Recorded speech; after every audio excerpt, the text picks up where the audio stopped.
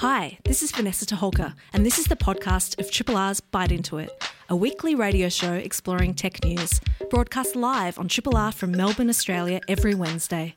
Hope you enjoy the podcast, and feel free to get in touch with us via the Triple R website or Bite Into It's Facebook or Twitter accounts. Welcome to Bite Into It. Tonight, I have Lily to my left and Joe to the right of me. Hello. Hello, great to have you here. This evening we turn our eyes to China, first to cryptocurrencies, then we'll broaden our lens and consider Chinese language media in Australia and hopefully maybe even a bit more. There's so much interesting stuff going on there in the tech world in China at the moment. How are you both this evening? Doing good. Happy to be here in the studio with you. Yes. Yeah, going well. Nice to have a change of scenery. It's brilliant. Great to wave to Mon in person and just feel the post-radiothon Triple R Lux vibes. It's gorgeous. In news this evening, Lily. Yeah, so first cab off the rank, Tesla is turning its hand to beer brewing with the limited run Tesla Cybertruck Giga Beer being announced by Elon Musk in Berlin last weekend. I think this is mostly a promo for the new Tesla plant that's opening in Berlin soon, but I'm kind of curious to know what this beer tastes like. It's not necessarily the most creative of connections, is it? We're going to Berlin. What do Berliners like? I know. In October. Yeah. Yeah, let's brew some beer. I don't know who they got to do this either, but the reason that it's firstly, it's called the Giga Beer, which I am torn on whether I love that or hate that. But secondly, it's also in this kind of weird Cybertruck shape. Do you remember the Cybertruck? Yes. How can we forget? All it needed was a Gatling gun on the side and it could have come straight out of RoboCop. But it's this Cybertruck shaped type of polygonal bottle thing that it comes in. Yeah. I'm kind of curious to hear from anybody who ends up there. All right, we're sending all the Berliners there. We've got good old Chris Chinch over there. We can see how he's going and get him to report back. That would be amazing. Well, speaking of billionaires, Google have said that on YouTube they will no longer allow climate change deniers to monetize their content. So no ads will be running on those videos, which is pretty good news as far as these things go. It's very interesting to see how they've narrowed in on climate change, and I'd love to hear where they stand on a whole range of other topics. There are plenty of other misinformation channels. Yeah, but it's a really good start, and it sets a precedent. Do we know if this is the first area that they've done this in? I'm not sure, but they are doing it apparently by automated tools as well as human review. So it's an interesting new space because previously they've had hit lists of things that they just take down. Yeah. Which is great. But this is in a grayer area, I guess. And it'll be interesting to see if the automated tools accidentally catch actual content that people enjoy. Yeah. Yeah, that's about right. Hey, in local news, identity and fraud prevention platform Frankie One have closed a $20 million Series A funding round for those who love keeping up with startup investment. So in the last 18 months, they have attracted 80 new clients, including Afterpay and Westpac, so it's nothing to be sneezed at. They've doubled their head count in the last 3 months as well, probably on the strength of acquiring those clients. And they've appointed a new COO, Warren Oakes, ex-McKinsey & Co. So they're starting to stack themselves up. Expect to hear much more about Frankie One. That's kind of exciting to see new companies growing in Victoria. Yeah, very cool. Triple R. We're about to speak to somebody new. Cryptocurrencies expert and course director of Swinburne's Master of FinTech, Dr. Dimitrios Salampasi, has been looking into the recently announced Chinese ban on cryptocurrencies, excluding the state-sanctioned digital yuan, of course. So tonight he joins us to discuss the context of this decision. Welcome, Dr. Salampasi. Hello. Hello. Thank you so much for the kind invitation. Oh, it's been great to have you here. Do you mind if we call you Dimitrios? Absolutely. Beautiful. Thank you. So, Dimitrios, you've been researching this for most of the world. I think the ban on cryptocurrencies out of China felt like it came out of nowhere. Can you tell us a bit about, where you think this is coming from and maybe how long you think the issue has been brewing? I don't really think this has been something totally new. Beijing in the past had given some signals about banning a little bit on cryptocurrency trading and mining. And I think with the current blanket ban of all the cryptocurrency trading and mining is really, I think, giving a signal of a strategic and delicate geopolitical puzzle, if I can use this kind of word. Yes. And I think the reason behind this is the fact that China, as a global economy, wishes to create and also maybe regain trust by providing some sort of a disassociation of its, let's put it, authoritative economy from any transactions related to, speculative and volatile assets such as cryptocurrencies. And, of course, because also China, we have to remember that they're working very actively in the issuance of their own central bank digital currency, the digital yuan, and they said they would announce it probably during the Winter Olympic Games.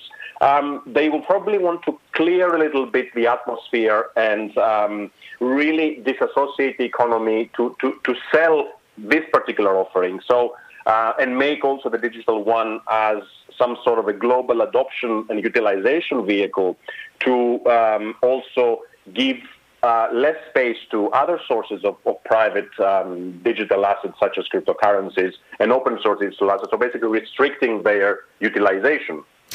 Dimitrios, can you tell us a bit more about the digital yuan specifically and how it differs from other kinds of cryptocurrencies that we've seen to date? Okay, so the digital yuan, and I will open it up a little bit further into the central bank digital currencies. Central bank digital currencies is basically going to be some sort of a response to, if we can say that, to the digital assets and to the cryptocurrencies from central banks. So basically there will be the digital representation of a fiat currency in some sort of form, either as a token or as an account base, that it will be under the responsibility and the umbrella of a central bank. Therefore, we're going to be seeing, for example, the digital euro, the digital yuan, the digital Australian dollar, the digital dollar, but these will be administered by central banks. So basically, what is going to happen? And they will be used, of course, as a vehicle for payments. That's the main, let's say, discussions that we're having that are at the moment going forward around the globe. And China has been really at the forefront of trying to innovate in that space, which many see it as a rally. I see it more as an evolutionary transformation, because there are also a lot of voices, I must admit, that they don't see CBDCs bringing anything new. They even think that this is going to make even things much more worse. So there has been a lot of faith in the CBDCs from a financial inclusion point of view, from a more serious monetary and financial vehicle. It's a matter of also seeing, because currently almost 80 to 90% of central banks around the globe are experimenting with some sort of a CBDC, which can be used for within a country, which can be used also for cross-border transactions. And then we get into different schemes around what kind of frameworks and what kind of technological developments we need around that. And with the ban on cryptocurrencies as it stands, what happens to all of the folks in China who do have cryptocurrency holdings? How is that handled when it's banned? As far as I know, and basically as far as what I've been reading, all basically exchanges and transactions, they need to stop immediately. Now, what will happen?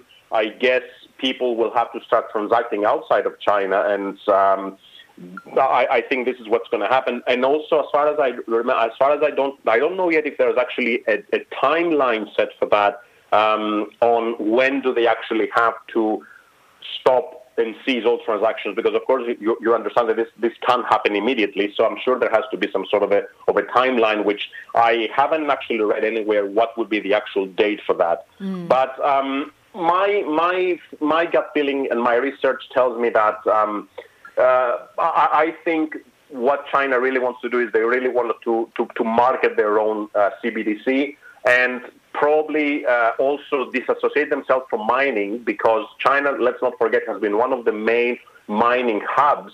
And mining is sucking so much energy, and this is also creating a lot of carbon emissions. So there's a lot of conversation around the environmental impact of mining. So part of this is a whole part of the discussion to show the economy, as being responsible, as being environmentally friendly, as being away from speculative assets, and opening up to more of a stability that a potential CBDC would bring. That's such an interesting point. We will pick up the climate angle of this decision in a moment. But I did wonder, you mentioned so many countries have been investigating having their own government-sanctioned digital currencies, but most of them have not banned other cryptocurrencies. So where we see the Chinese move here, is it about having transparency over really the range of financial assets of their citizens? I think so. But again, we have also to remember that the Chinese economy is very centrally controlled. So, and that centralization is completely the opposite compared to what decentralization in the crypto asset space is all about. Therefore, we always see that philosophical conundrum of clashing between people who are against anything centralized to people and companies which are against anything decentralized. And of course, decentralization is something very new, and we're not calibrated for such as a decentralized financial provision. Therefore, I think that creates both room for innovation, but at the same time creates a lot of fear, because let's not forget that many of these decentralized vehicles and decentralized mechanisms are not yet fully regulated. Therefore, there is this dark side of in what kind of regulatory regimes and regulatory provisions do they fit.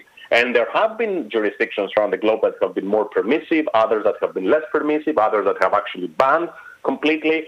And it's a matter of innovation, and it's a matter of seeing how all this, where will all this go. And this is why I used at the beginning the word geopolitical puzzle, because let's not forget that all these go against a centralized architecture and scheme.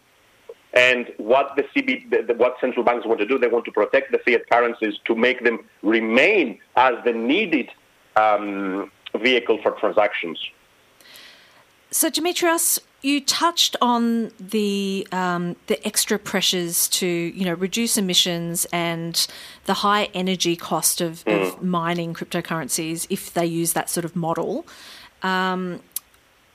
How far have people gotten worldwide in terms of standardising how to measure the impact of those sort of mining operations? Yeah, there have been quite a few studies that have actually looked into this, and again, all these are just new data. Therefore, you can't really have a coherent and cohesive view. However, there has been a few studies that I'm aware of that they have measured the impact of mining, particularly, which is massive. Therefore, this is why there are a lot of cryptocurrencies at the moment that they use alternative means beyond the proof of work, which is the algorithm, the consensus algorithm that Bitcoin is using to find new ways that are more environmentally friendly and also are also faster, because part of this, the excessive usage of computing power is creating also lots of issues in terms of the scalability of the system itself.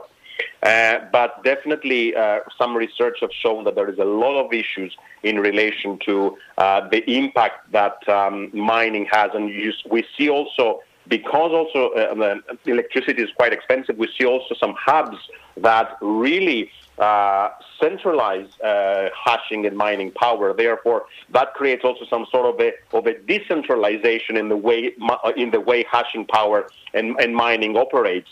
So there are a lot of questions there that can be raised. How influential do you think China's decisions in this policy area are globally? I mean, look, China is a global economy. They want to position themselves as one of the leading economies in the world. Definitely, the decision cannot be ignored. Now, we always, of course, have to remember the reasons behind that. And I believe that the main reason is they want to be ready to showcase the innovation behind their own CBDC. Now, do other economies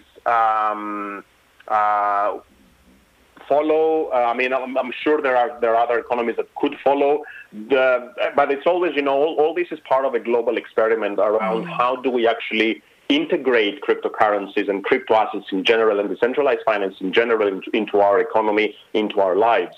And all of this is just a global experiment. And we see, for example, very recently that El Salvador adopted Bitcoin as a legal tender. This is also a great experiment, which for many, they consider it as something which has no value. Others think it just has a great value.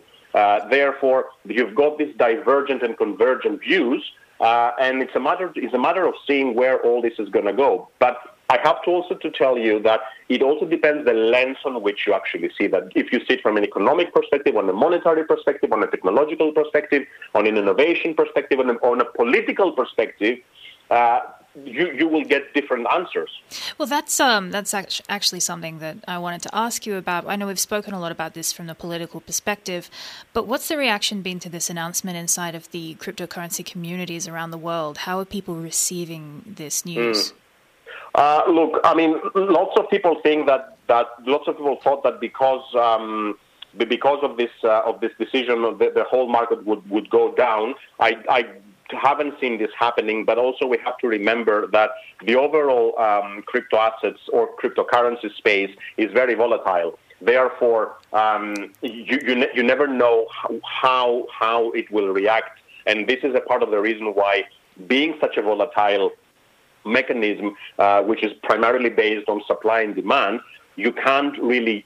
Let's take the example of Bitcoin. You can't really use it as a means of payment, or as a unit of account, because of this particular volatility. Now, again, it depends on the lens, but I think that we're probably going to go into some sort of a reality where multiple means of payments or transacting will remain. Now, do all the cryptocurrencies which are currently there will survive? My personal view is no. I think we're going to be seeing a lot of clearance out there. Now, what happens if we get, the CBDCs adopted from different countries compared to stable coins or to native cryptocurrencies is a matter of existence or non-existence to be seen. But I don't think that one basically excludes the other. I think it potentially will lead to some sort of a democratization around multiple options. It's very interesting.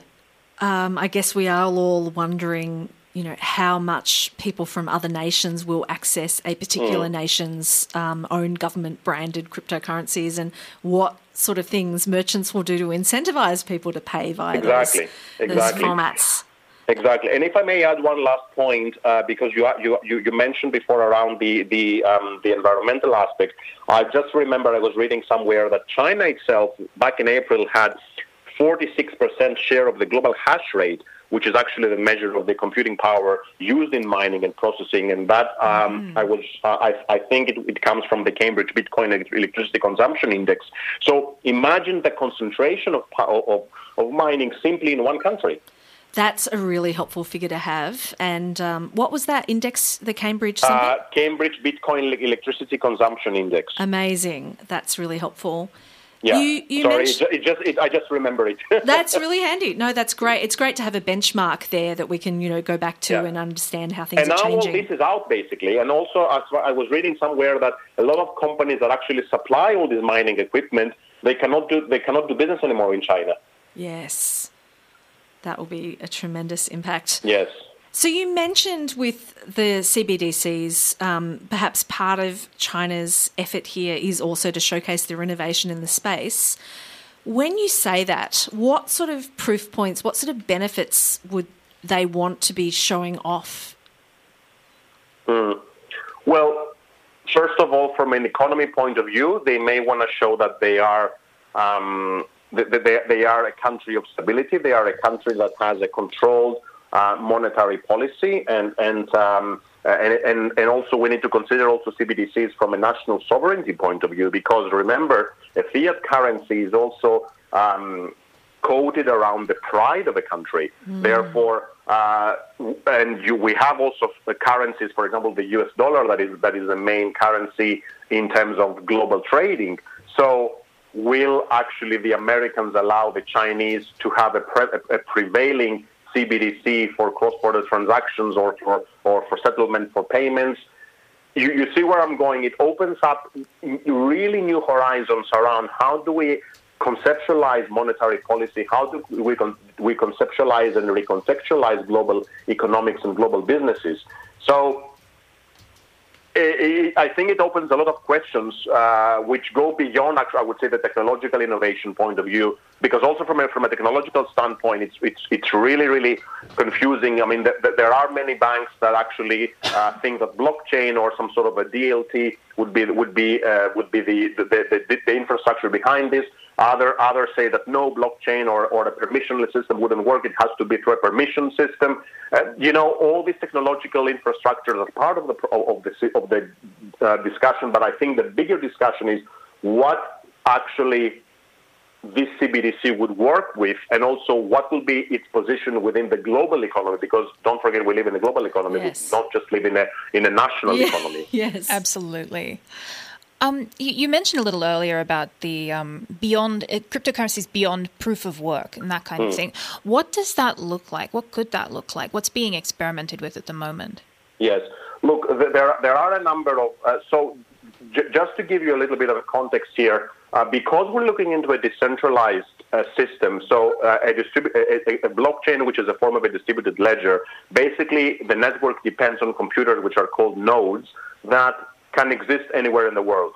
So basically, there is no central entity that would ensure trust of a transaction.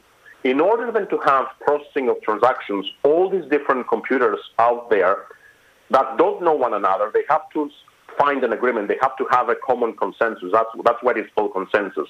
So different networks use different consensus algorithms. The Bitcoin, which was the first, they used the proof of work, which is actually is based on the mining protocol. Therefore, you use massive computing power, and that computing power, which leads to a solution of a very, very complex mathematical problem, the computational power basically creates trust and at the same time creates revenue for the miners. Now, of course, as I said, this is slow, this is very complicated, and it's also very costly in terms of the energy, in terms of the equipment that is required, and of course in terms of the impact that it has in the environment. Now, there are other networks such as the Ethereum, which are now going into the proof of stake consensus algorithm, which is based into a monetary system around the wealth of a number of nodes to work within the system. There are a lot of technicalities behind. There are also other systems which use a delegated proof of stake, which is more of a voting system. There are others that use a proof of authority or proof of elapsed time. There are multiple consensus algorithms out there, and there is a lot of innovation from a technical point of view, because remember that behind all this, there's a lot of technicalities, there's a lot of computer science, there's a lot of mathematics, which they want to a certain extent detach from a proof of work because of course, of the speed, the electricity, but also the environmental impact that all of these have. Yes, that is, I think you've summed that up beautifully. I'm feeling quite envious of your students. We have been speaking with cryptocurrencies expert, as you can hear, and course director of Swinburne's Master of FinTech, Dr. Dimitrios Salampasi. Dimitrios, where can people find out more about what you're doing other than by studying in your classes at Swinburne? They can connect with me on LinkedIn. They can look at me on the webpage of Swinburne University. Beautiful. I also have my own webpage, but may I just say that blockchain and cryptocurrencies is part of my work. Yes. My main work is around innovation and entrepreneurship in financial services, so I'm very much interested in how all these emerging technologies, from artificial intelligence to blockchain to quantum computing, how do they create new businesses, but also how do they change the social, the environmental, and the overall innovation and venturing in the financial services space. Thank you for that. Look, it's very challenging to have clear discussions around all of the emerging changes in this space, and you've done it beautifully. Thanks so much for being our guest this evening. Thank you. Thank you for the invitation. Triple R on FM, digital, online, on demand, podcasts and via the app. Fan Yang is a PhD candidate with the School of Communication and Creative Arts at Deakin University. Her doctoral thesis looked at how the Chinese community in Australia uses WeChat as a news production and circulation platform. She also works on the effects of Chinese internet governance in Australia and Chinese language internet culture in the digital native generation. Tonight, we are talking with her about these topics and more. Welcome to Byte. Hey, Fan. Can you hear us? Hey. Yeah, sure. Hey, really good to hear from you. Well, it's always a pleasure to see such a fleshed out bio before someone's even completed their PhD. So it's great to have you here. As you may have heard, we are having a bit of a focus on China this evening. And so, we're very interested in far-ranging thoughts and experiences with Chinese tech. But let's begin with the report you did for the Lowy Institute. You looked into 3 specific Chinese language media outlets, presumably publishing in Australia. Is that right? Yes, that is correct. So basically, the 3 Chinese language media organizations that I particularly looked into are Daily Chinese Herald, established by a Taiwanese entrepreneur called Huang Fengyu, and Australian Chinese Daily, established by Mei Ling Lau. She was a Hong Kongese Australia, and also Media Today, which is a digitally native media organization. It's pretty much younger generation digitally native media organization established by Chen Ming from mainland China. So I looked into this very specific Chinese language media outlets in Australia because they have different ownerships. And I wanted to understand in my report how these 3 Chinese language media organizations, they translate the idea of tension between Australia and China in 2020. It's such an interesting topic. I mean, even people with a very loose understanding of what's happening with Chinese politics understand the constraints of freedom of press in mainland China and increasingly in Hong Kong. So we'd already have some questions around the sort of independence that Chinese language publishers might feel being liberated from that geography. What did you start to find when you looked at how they talked about how they, I guess, interrogated that idea of tension between, being published in Australia but being, I guess, Chinese-centric? Well, it's quite interesting because, these 3 media organizations, they are all established in Australia, and most of their operations is conducted in Australia, where some quite resourceful media organizations like Daily Chinese Herald and also Media Today, they outsource the translation labor to mainland China. And Media Today, because this media organization is quite new, younger generation, and they established on Weibo first, and which is the Chinese version of Twitter. And then they extended their business to online website and then on WeChat. So they registered their business in both China and Australia. So in this report, I collected more than 500 articles portraying the Australian-China relation during 2020, and also I conducted 5 interviews with senior-level media professionals within those organizations in order to gain the insights, not just on the media representation of the tension, but also I wanted to know how and why they represented the tension in the particular way, and how their daily media practices and also the industry's internal operation underpin this kind of media representation. So one of the most interesting findings that I discovered in my report was that, to my surprise, Chinese language media outlets in Australia, they are more likely to support Australian government policy than Chinese government policy. especially when reporting on tensions in the Australian-China relationship, but in their coverage. So they also tend to editorialize to soften or remove critical perspectives or criticisms of China and the Chinese government. So the reason behind this kind of self-censorship, or what we would call content moderation as well, is in part because Chinese language media outlets in Australia, they produce very little original content, largely because of the very limited financial support, very limited financial resources and human resources. Instead, they translate and reproduce news stories from Australian dominant English media. So this kind of content translation is, through my interview, Chinese language media professionals, they say that they prefer to republish Australian content instead of relocating media content from China, because this will help Chinese migrants better integrate into the so-called Australian dominant society.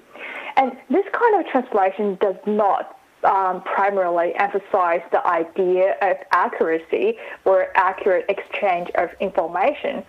Editorialization, dramatization, and also sensationalization are often involved in the process of translation. So this kind of sensationalization can be even more severe when it comes to the publications on WeChat to attract users' attention.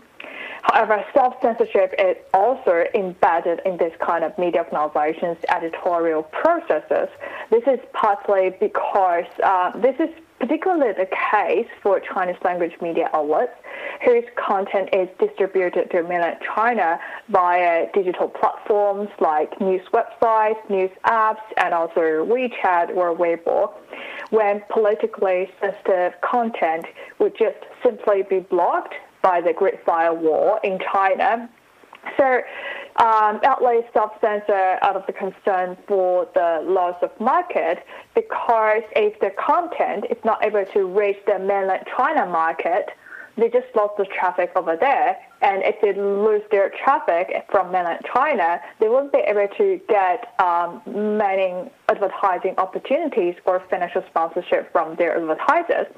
And also another concern would be if they constantly publish politically sensitive topics from their media organizations, that might impose risk or threat on their staff members or the families of their staff members. Despite the fact that many of the staff members are permanent residents in Australia, or they might be Australian citizens. So, with regard to the information or the articles that are produced in Australia for a Chinese language audience, have you found any? Do they get traction inside mainland China as well? Is there that sort of information exchange of news going back the other way from Australian sources? Well, the target market is still Chinese migrant communities in Australia, but also because there's content also published on WeChat, WeChat official accounts, which is the kind of information broadcasting function on WeChat. It's kind of like Facebook's homepage, and the information is completely public. So I'm just going to give a little bit explanation of WeChat official accounts, just in case many audience they might not be aware of what the function was like. So WeChat official account is kind of like Facebook homepage, and once a WeChat user they subscribe to the account, they will be able to receive the daily update of a particular account. And one WeChat official account, they should be able to publish up to 8 articles per day. So those WeChat official accounts established in Australia, but are also registered in mainland China. Right. Because of the very nature of the internet, of how Chinese internet governance works. So in order to reach the broader market in mainland China, well, by mainland China, I mostly mean that there is WeChat users who register their WeChat account initially with their Chinese mobile phone numbers. So in order to reach this broader market, there's WeChat official accounts in Australia. They have to register their accounts, register their business in China, or they have to, or if they don't do that, if they don't have a Chinese office, or if they don't have a business established in China, they will need to, Tencent, the parent company of WeChat, they would allocate a company to the account. So basically the thing that in this way, the content can be broadly distributed to mainland China. And those news-focused WeChat official accounts in Australia, they are subscribed by not just Chinese migrant communities, but also by people based in mainland China who are concerned about their relatives in Australia, their kids in Australia, their friends in Australia, or who might just be really interested in Australian education, real estate market, and immigration policies.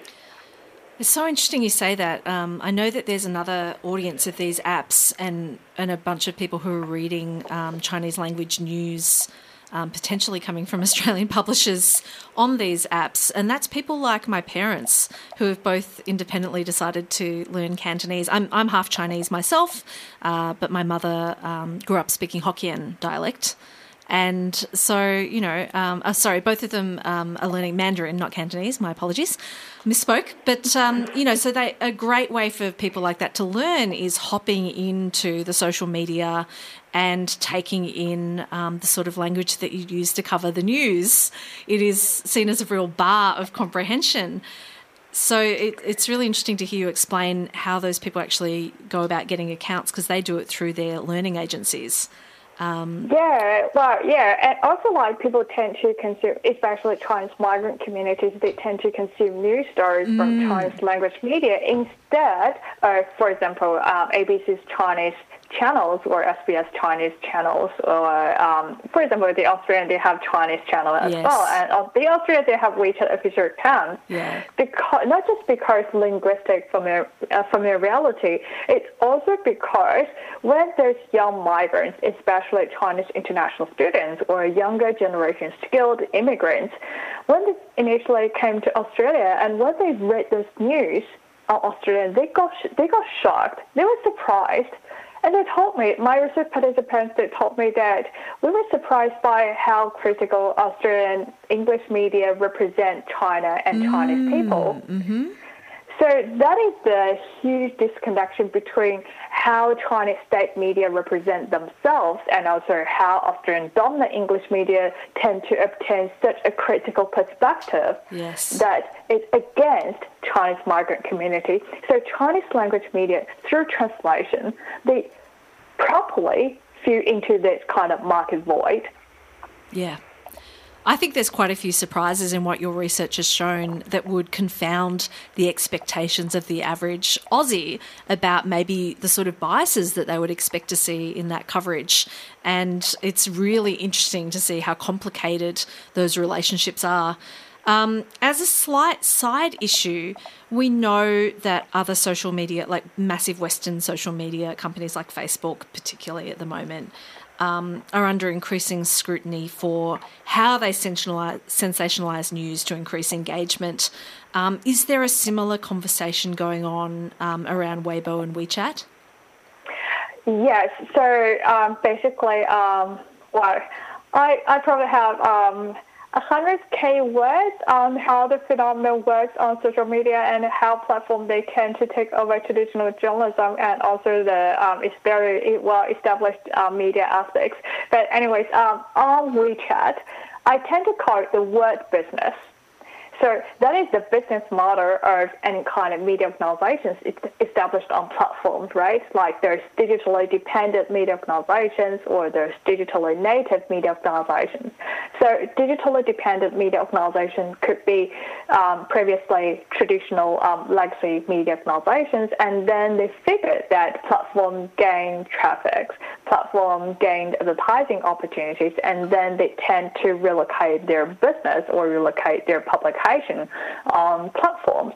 With digitally native media organizations, for example, what my research looked at Media Today, they established their platform, they established their business on WeChat initially because WeChat is a lucrative market and the traffic that they gained can be converted into cash. So that is really simple kind of business model, which I call converting traffic to cash. So the amount of traffic, attention is manifested in the form of traffic, and traffic is quantitatively evaluated in the form of the amount of comments, the amount of views, the amount of likes, the amount of shares, the amount of subscribers. So those are just numbers, right? It's a game of numbers or the numbers games, right? So we don't really care about the quality of the content, and we don't really care about the or media ethics, but we care about how dramatic, how clickbaity or headlines would be, so that our users can just simply click through the headline URL and contribute to the traffic. And can we also presume that the audiences of these particularly huge social media platforms in China are similar to Facebook in the sense that they're representing a more aged part of the population? Well, it depends. It depends on the demographic feature, demographic position, or market positionality of each account, right? Okay. Because some of the news-focused WeChat official accounts that I look into, they're predominantly, the target market is predominantly younger generation skilled immigrants and or Chinese international students. But also I have a news-focused WeChat official account that, well, that is a Chinese language media organization. That was a Chinese language newspaper, actually, and they were really hesitant to get on WeChat, to get on platform, because they were like, okay, it's just a game of those international students who cannot find a job in Australia, and then suddenly one day they find that, okay, we can monetize our hobby, and then they started establishing their business. So you see that is a hierarchy between Chinese language newspaper, which is now dependent on WeChat, and the digitally native media organizations on WeChat. And some of the Chinese language newspaper, they are really hesitant. They were really hesitant to engage in this game of numbers or the number games, because they said that our audience or readers do not like those clickbaits, or readers do not like those sensationalized headlines, and they're quite old. And also we have an office. For many digitally native media organizations, they don't have an office, or they don't even use the office. Everything is communicated on WeChat. But for those Chinese language newspapers, they have an office, and they said that if our reader doesn't like our content, they'll just come to our office and complain to us. But if the subscribers from a digitally native media organization, they do not like the content, they have nowhere to complain. They could probably leave a comment to the account, to the article, but the thing is that a comment gets directly sent to the back-end interface of WeChat, and the account operator decides whether to release the content or not. Nice. Good to see that there's certain media publishing on social media issues that are the same wherever you are in the world, same challenges. Fan, if there's one brief, finding or, sort of surprise thing or sort of insight that you had after doing this research, what do you think was most significant about it? I think the most significant about this is, I'm trained from the background of sociology and social work, and then media and communication studies. But this research is these reports with Lloyd, it's more focused on international relations and how media represents international tensions. Well, I think one point I would like to raise is that quality journalism needs support. So this kind of support this kind of support is not just limited to financial level. It's also limited to recognition. Chinese language media are consumed by 1.2 million Chinese migrants in Australia, and 60% of them consume news regularly from WeChat, despite the fact that WeChat there is news-focused WeChat official accounts can publish disinformation, misinformation, or fake news. But those WeChat official accounts are probably the primary news source for many Chinese immigrants here. So those media, they need support. And this support does not just mean financial support. They need recognition from the mainstream society as well. With this kind of recognition, they'll be able to get access to the authority, for example, the information provided by authorities, information from press conference, etc. In that way, they'll be able to get first-hand news stories instead of translating news stories from Australian dominant English media. Thank you. We couldn't agree with you more on the importance of independent media, and paying your journalists properly, and all those sorts of wonderful principles. Fan Young, thank you so much for speaking with us this evening.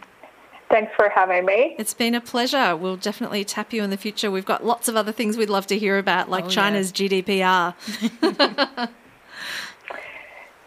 Thanks. Good night.